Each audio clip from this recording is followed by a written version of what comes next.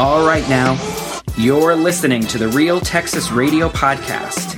I'm your host, Bronin, just a fed-up taxpayer bringing you all of your Texas, local, and national news.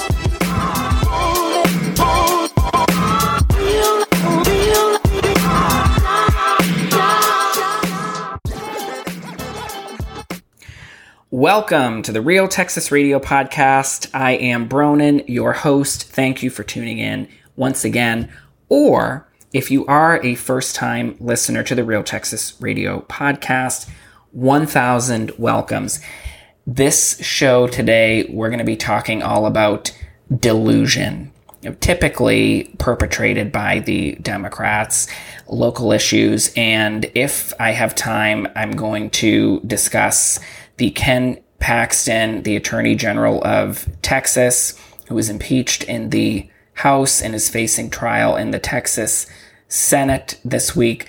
I will discuss updates there too. But first, I want to talk about the Dallas Morning News, which has been publishing story after story after story about the fentanyl crisis that's raging throughout the United States. But of course, here in the North Texas region, there have been well over 1,000 deaths in the last year or two. Many young people, many people of color, Latinos, who have overdosed from fentanyl in some cases, perhaps in a plurality of cases, allegedly. These younger people, they ingested fentanyl unknowingly. They were purchasing, using other kinds of drugs, unclear if they were obtained legally through prescription or if they were prescription street drugs. In any case, there have been some very high-profile cases of fentanyl overdoses. Now, in 2022, we know that there were well over 100,000 fentanyl-related overdoses. What else do we know? Where is the fentanyl coming from? Well, let me put on the music here to give you a moment to try to figure out where is the fentanyl coming from, because the Dallas Morning News has buried where the fentanyl is coming from in the story. Deep into the article, right around paragraph 14 or 15, that's where the Dallas Morning News first brings to readers' attention where the fentanyl is coming from. And they mention another country first, about 7 or 8 paragraphs in. The Dallas Morning News article that I am going to read just a little bit from, it's titled, How Fentanyl Crept into North Texas. And it's got some other words too, but that's the lead. How fentanyl crept into North Texas. Well, one might argue, a more cynical observer may argue, that fentanyl has done a lot more than crept. Apparently, fentanyl was first created in Belgium in 1959. Belgium. Does that country name rise to the top of the list when you're thinking of all of the problems going on in America today? Belgium? I don't think so. I don't think Belgium, it certainly doesn't float to the top of my list. But let's go ahead and see if we get down into the buried part of the article around paragraph 15. Where is the fentanyl coming from that's gotten into Texas and throughout the United States? Cartels in Mexico are primarily responsible. Mexico? Who would have imagined that the fentanyl was coming from Mexico? Cartels in Mexico are primarily responsible for making most of the fentanyl pills being trafficked today in America, according to U.S. authorities. The cartels obtain the precursor chemicals used to produce the raw fentanyl powder, or sometimes the powder itself, from clandestine labs in China. I'm not going to spend too much more time on this issue because is it really news? Did you not know that fentanyl was coming through Mexico into the United States by way of China. Did you not know that about 10% of the fentanyl is actually coming in legally through the port at Tijuana? Which means that about 90% of the fentanyl is coming into the country illegally, not through a port of entry. And we know that along with fentanyl trafficking, there is human trafficking, there is sex trafficking, there's all kinds of other humanitarian disasters that are involved with illegal immigration. And much of the blame falls on the cartels who are exploiting the system to great financial benefit, and also at the cost of tens of thousands of human lives in Mexico year after year after year. In Mexico, the government, they do not have a hold on the cartels, but the Mexican government is also very happy that all of the illegal immigrants that they're allowing to come into Mexico are just moving right along. Mexico invites you to enter the United States, especially if you're from any other country in the world, Honduras, Guatemala, different countries in Africa, the Middle East, Asia. The whole world knows that the Texas border is wide open and the rest of the border states are pretty much wide open. And the Democrats, Joe Biden administration, they continuously tell us that there's no problem at the border, that there is no border crisis, even though we have a record amount of federal immigration cases that have passed through the courts this year, even though they are going to hire another 250 or so judges to process the millions of backlog federal immigration cases. And they're going to hire even more bureaucrats in support roles to assist those judges to handle all of these asylum cases and other immigration cases. And these, of course, these are the people who are actually showing up to court, who are, I'm sorry for them, particularly if they're working people. If you have a job and you're not committing a crime outside of illegally entering the country, well, I don't have that much of a beef with you. But in many states, in Massachusetts, there are now 40 plus hotels and motels that are housing illegal immigrants. And in many cases, these motels, like some on Cape Cod, there's one down in Yarmouth or West Yarmouth that was housing people of lower income, but they were still paying over $1,000 a month, elderly people who've been evicted, because now the state is contracting with this hotel and many others at a much higher rate, backed by federal dollars, to give these illegal aliens housing. And in some cases, the state of Massachusetts has a 10-year contract to completely rent out all of the rooms in these hotels, which some of them have 300 plus rooms. Of course, the vast majority of these hotels and motels are in working class areas. They're not in the privileged Yankee lily white suburbs, of course. The governor, Maura Healey, and the senators, the U.S. senators, including Elizabeth Warren, who lives in the Tawny, just outside of Harvard Square area, in a beautiful home that's worth millions of dollars, where she doesn't have any kids living in the house, and she could be putting up some illegal aliens in her spare bedrooms, just as the Healey administration has asked the taxpayers of Massachusetts to do. We know that New York is a disaster, same thing going on there. We know that Chicago, same thing going on there. But all of these mayors and governors and senators, they proudly tweet out and boast that they are sanctuary cities and states. And Governor Abbott sends a couple of buses up to these areas, DC as well. And all of a sudden they're overwhelmed. They're deluged. They have no more capacity. They need help. They need federal assistance. Well, Biden, just let me refer you to the Biden statement, which is there's no problem. There's no immigration problem whatsoever. There's no illegal alien crisis. And it's all just a Republican conspiracy theory. Speaking of conspiracy theories, Dr. Fauci, he recently appeared on CNN.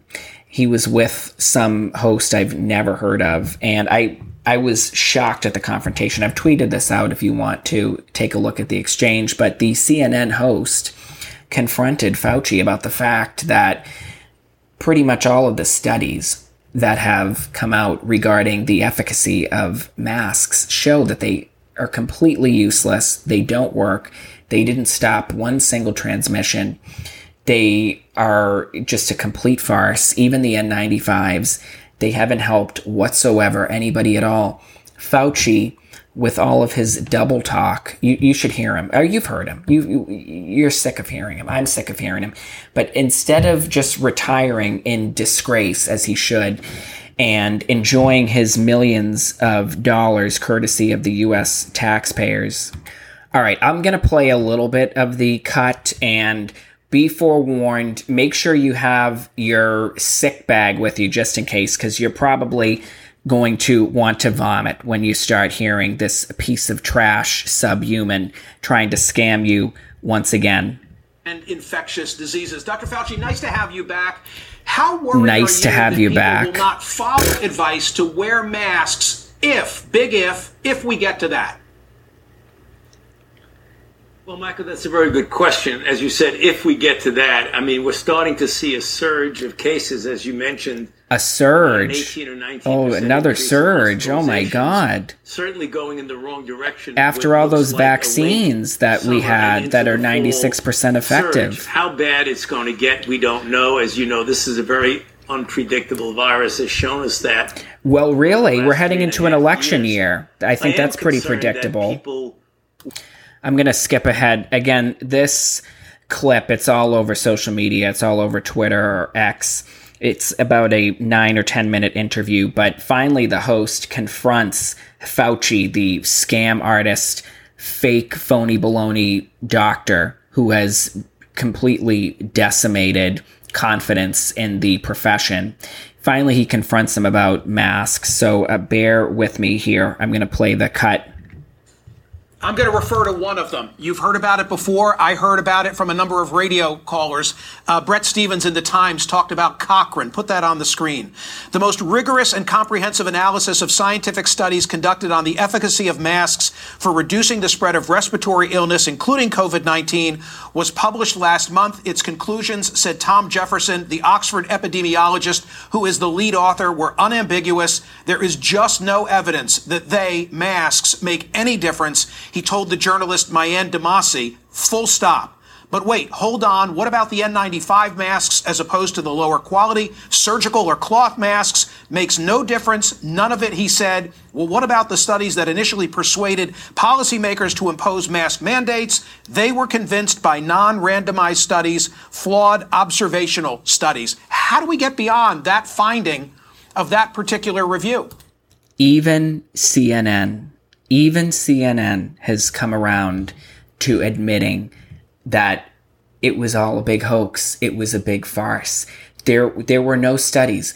Democrats tell us that they're the party of science, right? On those hate doesn't belong here signs, those yard signs that you see in the liberal neighborhoods.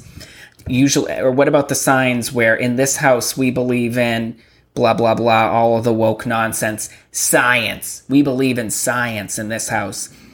Science says that masks don't work. Anyway, Fauci, as bold and brazen as he is from his position as the high-ranking clergyman in the Church of Covidology, you can't tell him anything. So here he is. Yeah, but there are other studies, Michael, that show at an individual level for individual. When you're talking about the effect on the epidemic or the pandemic as a whole, the data are less strong. But what the hell is he talking about? He sounds like a kid who's supposed to give a presentation at school and didn't do any of the research, has no idea what he's talking about, and he just gets up in front of the class and whatever comes to mind, he's just spewing it out. A bunch of double talk, a bunch of confusing syntax. He's a disgrace monster. He will not be going to heaven. You know what? Don't even get me started on the adjectives that I could describe this subhuman disgrace to the medical profession. You know what? You can do a lot more for yourself than put a mask on if you're real concerned about your health. Why don't you put the hot dog down at the Labor Day cookout? Why don't you push the mayonnaise away from you at the table? You know what? That would help a lot in the fight against COVID and every other disease. But you know what? We can't confront any of these truths. We can't confront the fact that America has an obesity problem, a type 2 diabetes problem, a heart disease problem, a risk of stroke problem. Problems which are all preventable with all of the advanced knowledge, technology, and information that we have here in the United States, which should be the most advanced civilization ever to appear on planet Earth. But we're just so addicted to delusion. And again, it goes back to, it's much easier to put a mask on than to address your health in any meaningful way. It's much easier to go and get some pills or a crap scene that doesn't work. It's much easier to do that, to take those kind of measures versus actually address your health in any meaningful way. Health, as we know, it's something you have to do every day. It's not a one and done. It's not a seasonal thing. It's not a once a year thing. Health is every day. Same thing with the border. By some estimates, by the end of Joe Biden's hopefully only term as president, 10 million illegal aliens more will have come into the country. Well, the Democrats have told us that there's only 11 million illegal immigrants, and that number hasn't changed in 20 years. So these 10 million, I guess, I don't know how they're going to absorb and spin that number. But, going back to the history books from grammar school, from high school, we read about in the 19th century the waves of immigration that came from Ireland and Italy and other parts of Catholic Europe, and what significant changes to the landscape those immigration waves had on the United States. We're talking about hundreds of thousands of people. But these 10 million illegal aliens that are going to be arriving into the country by the end of 2024, already in 2022, there were almost 2.5 million illegal aliens. But the Democrats tell us there's no problem, there's no crisis. Any American, you travel anywhere, including to Mexico, you need to show identification, and you need to be examined by an immigration official, whatever the country is, have your face scanned by facial recognition technology. You need to be documented, monitored, you probably pay a fee to go into the country.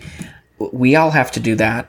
But illegal aliens, you can just come in and immediately sign up, get free education, get a free cell phone, get food stamps, get Section 8 housing, get a driver's license now in places like Massachusetts. Massachusetts, they hired scores of new Department of Motor Vehicle workers. They extended the hours of the DMV or the RMV, whatever they call it.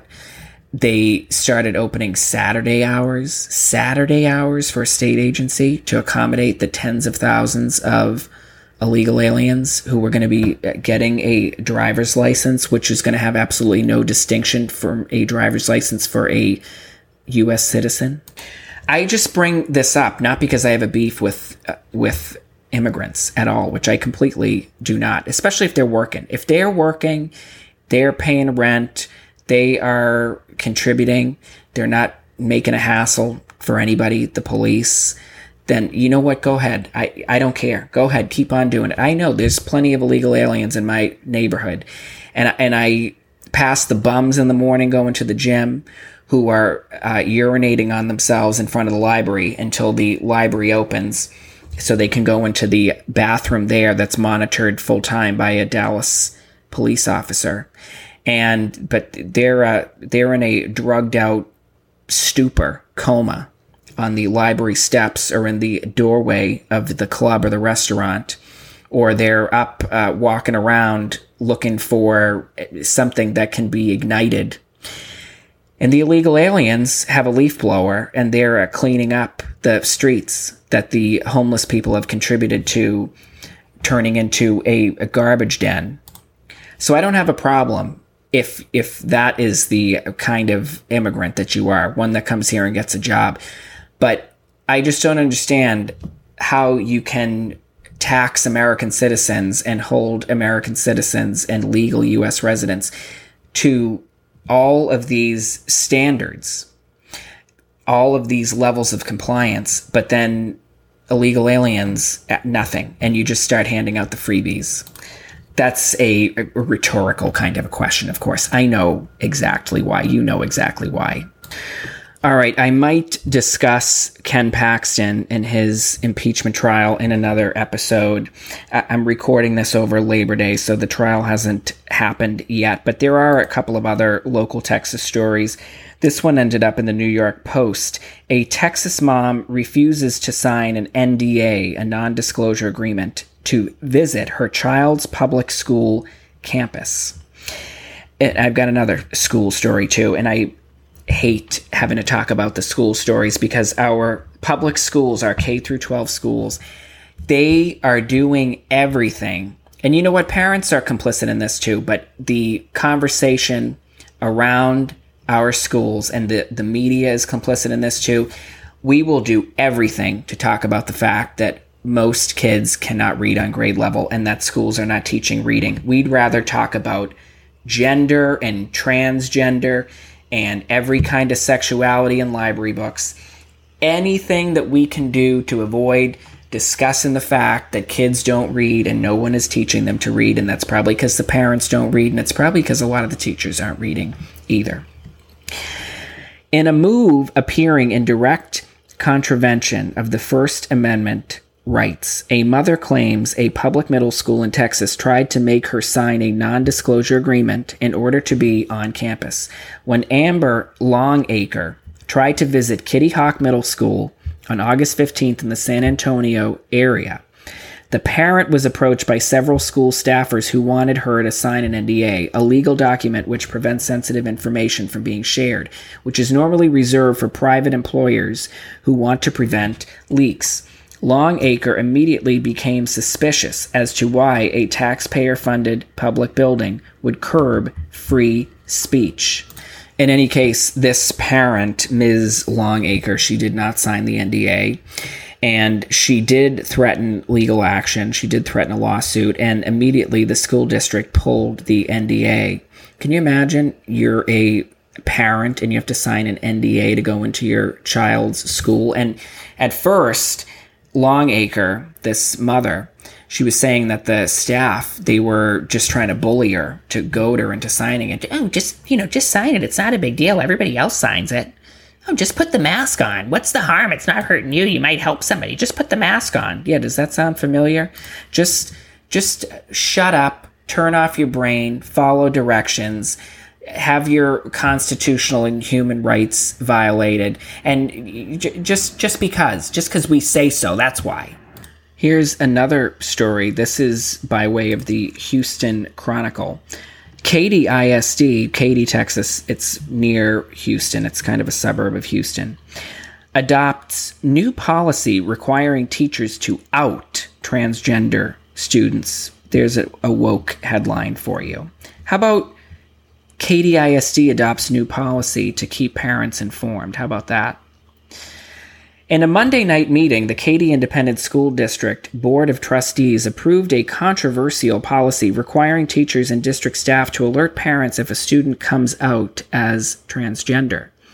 In addition to informing parents, board members voted to mandate teachers seek parental approval before using pronouns for a student that differs from one assigned at birth. Under the policy, any instruction course, information, or materials on gender fluidity is also banned.